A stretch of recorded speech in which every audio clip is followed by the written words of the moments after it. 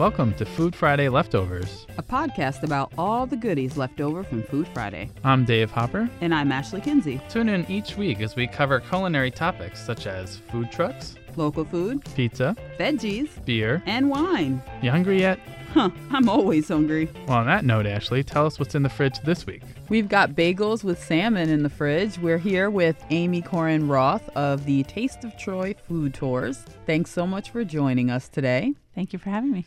My first question has to do with something that you mentioned in our Vox Pop episode about Troy in its heyday was a wealthy city. And you talked a little bit about the dinner parties that they would throw. Can you give us a glimpse into what a dinner party would taste like in the 1800s in Troy?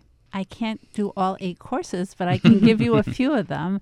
They were extremely elaborate, and they went on for hours. If you can imagine a 9-course dinner party, and they didn't just have like one item in each course. So when I was looking at in the Historical Society at the list of things that would be served, for example, desserts, I was trying to find what they had. They had about 7 or 8 or 9 different desserts listed. Wow. And then last year I served macaron, the French macaron, and I found macaroons on the list. I said, good, this is something connects. I can link it back to the dinner parties. They used to serve live oysters. And so they would have them shipped in barrels of wet sand that they would keep them alive so that they could serve them fresh. And they served a lot of salmon. So again, a connection back to what I serve on my tour is that there's salmon involved. But so they were very elaborate. They would have the meat course. They would be heavy. They would have a variety of different things, very much of the Victorian era. I mean, it really was like you would see in a Downton Abbey movie of what they would serve. So what sorts of recipes would those be, though, specifically?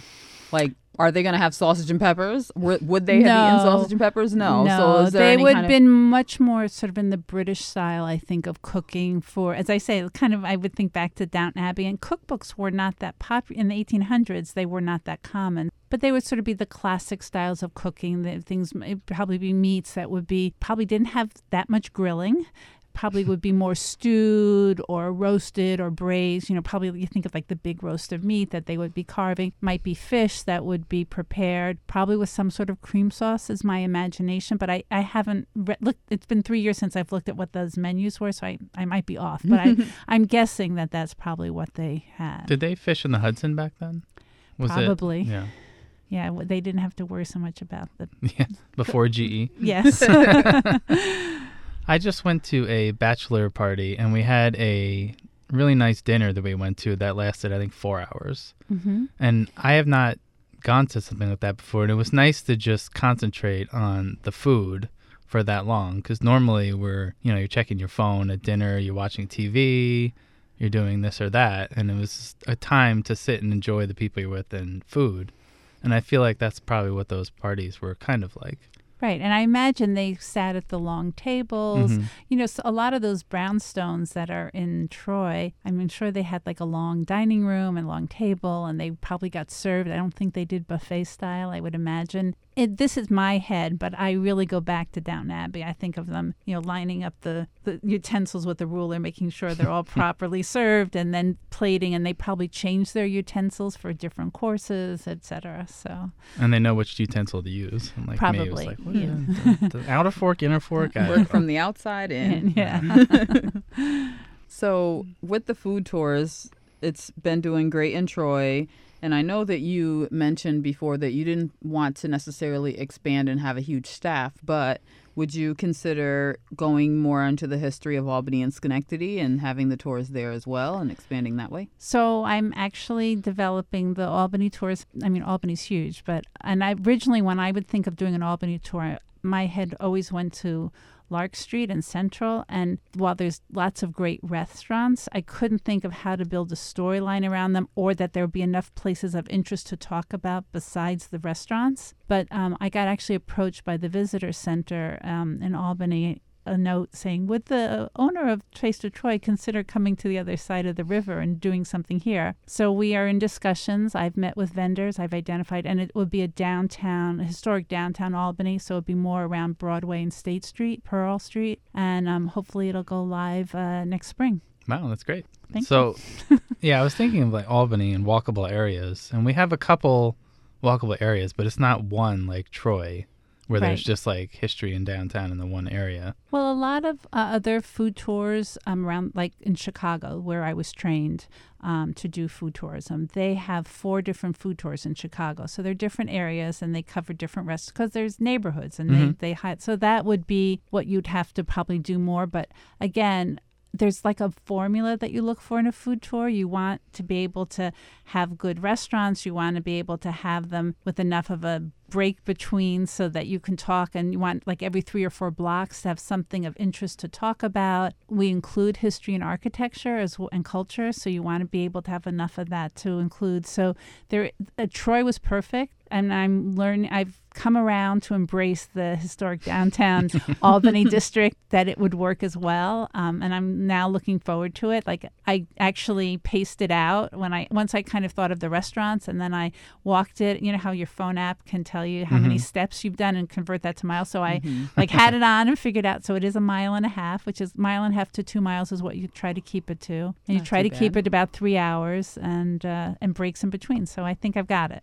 Great. Keeps people from feeling uncomfortably full. Even though you're tasting, you're still eating and walking a little and eating and walking a little. Right. And it's not like you just get like, a toothpick full. You want them to have a taste. But with Marla, the riff of the Reuben we did the riff because her Reuben is delicious, but it's massive. And when I first went in to try it, I was like, all right, do I serve it and cut it in thirds on each half and give people, I was trying. And then she said, well, we could do a riff where I do the same topping and everything, but then we put on a smaller piece of bread. Now, normally it's on rye. Hers is on a French bread because that works better for this alternative. For the size. So yeah. you kind of work with the vendor and the partner to say, this is like in Psychedelicatessen, she makes mini bagels, which you can order from her. She needs a day's notice to get them, but I order mini bagels because it's really what bagel size used to be, like 4 ounces. It's like the palm of your hand. But she makes them up for me, and that's the perfect size for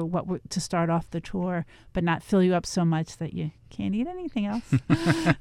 So restaurants are often volatile. It's a volatile market. They open, they close. How much does that play into who you choose for? Do you try to take restaurants that have been around a long time because they have more chance of staying open, or is it? It's a mix. I mean, I think that Troy, because it's expanding and growing, I don't know. None of them, except for Brown's, none of them that are on my tour have been around more than 2 to 3 years. Oh, well, Marla's been there 6 years, but the others have been there shorter periods of time. So it's somewhat of a gamble, but I feel my job, without the restaurants, I don't have a tour.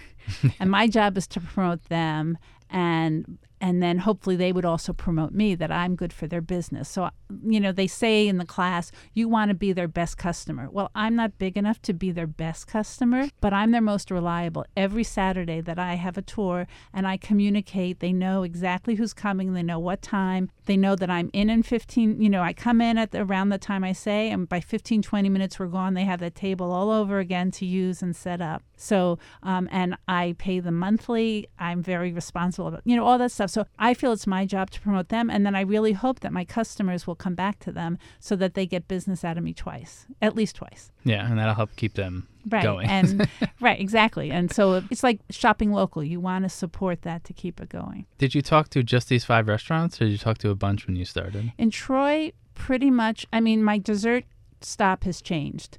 But the first year it was Sweet Sue's, and she actually sold her business there and has bought after they did the Breathing Light exhibit, she bought one of the houses and is rehabbing it. And she has a family member who's not well, so she's traveling a lot. So she just felt she couldn't commit this year, which I certainly understand. So I had to, change that. But I pretty much, when I was going to the class, I kind of researched different restaurants and kind of sketched it out in my head. And pretty much everybody that I visioned being there is who's in my tour. That's great. I had to convince the church. I also have a taste that's, one of my guests said, food for the soul. So St. Paul's Episcopal Church has an entire Tiffany interior. Wow. And so that's one of our stops. But I had to convince them to be open every Saturday. They used to be open for Troy Night Out for and that weekend, and then for the Victorian Stroll. And if they had people coming for a tour, there was generally a hefty price tag. So I always do a donation. I encourage my guests to do a donation because they're dependent, but it's just an amazing venue, and it's really worth it. And it relates back to the history of Troy when it was such a wealthy community, and its location being at the northernmost navigable point of the river so that the Tiffany windows could come up. They had this wealthy congregation could afford to hire Tiffany to go to Europe with them to look at cathedrals and then redesign the interior, that their walls were being pulled down by their balconies. And it was done in a year and a half. So if you've ever been to Europe and seen most of the cathedrals there, they're built over hundreds of years. There's not a lot of synchronicity to it because there's all these different styles. Mm-hmm.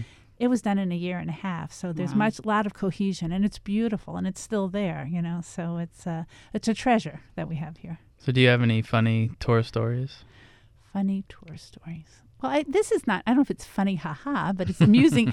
The very first 2 tours I did, they were friends and family tours. Like, I greatly discounted it. I just wanted to, run through, see how it went, and I got written up in the Times-Union as launching, and somebody bought the ticket full price. Like 2 people bought 2 tickets full price, and I'm freaking out. I'm saying, oh my God, this is for friends and families. I don't, now I've got to really be good. I wanted it to they never showed up. Oh, so they paid full price. Oh man. They never came on the tour. I have no idea why. I don't, and it was it's not funny, haha, but it's really weird. I mean, it's. Thank you for your support. Yes, exactly. Wonder if they ever came back and took a tour. I don't know, because I know the names. Because I have a third-party ticketing. I have a website. People go through them and purchase, and so I get the names of the people. And I have learned now, tricks of the trade, as you get better. I text people in the morning, and I just say, good morning. This is what I do a little weather forecast. I say, be ready for deliciousness. And this is where you can park. Because 4 days ahead, I send a reminder, but no, people don't read it. So people don't know where to park their car. So I just send out this little text. I've learned some people don't read their texts, but most people do. And so I kind of take away some of the tension of it's 1:15, they're not here yet. We have to start at 10. Are we waiting for someone? So that just smooths it out a little bit. So. What's the worst weather you've had on a tour? Oh my gosh, this year has been really challenging. So we last year there was a really hot day, and I actually bought water bottles, which normally we have water every stop, but I froze them so that they could have them, so they'd be thawing out as we went along, because I was afraid they were going to fry. But this year we've had so much rain, so I don't remember which day it was, but one of the days I had warned people to be ready for rain. We got to the church, which was my third stop, right before the Ilium, and we walked out, and it was torrential buckets coming down. They all had umbrellas and raincoats, and I chat about the Troy Savings Bank Music Hall. I said, we're just going straight to the Ilium, and we'll talk inside. And literally drenched. My shoes took 2 days to dry out. Oh, no. And then when we left, the sun was out. It was better. And there was a second day of a ton of rain. So there's been 2 really rainy days. But on the whole, this year, the second tour, the second week in May, it was very windy. I don't know if you remember that. So in the farmer's market, the street was covered with pasta because it had found broken jars of pickles. People were holding down their tents. It was windy. So this year has been a little challenging. But something out of the Wizard of Oz. Yes, exactly.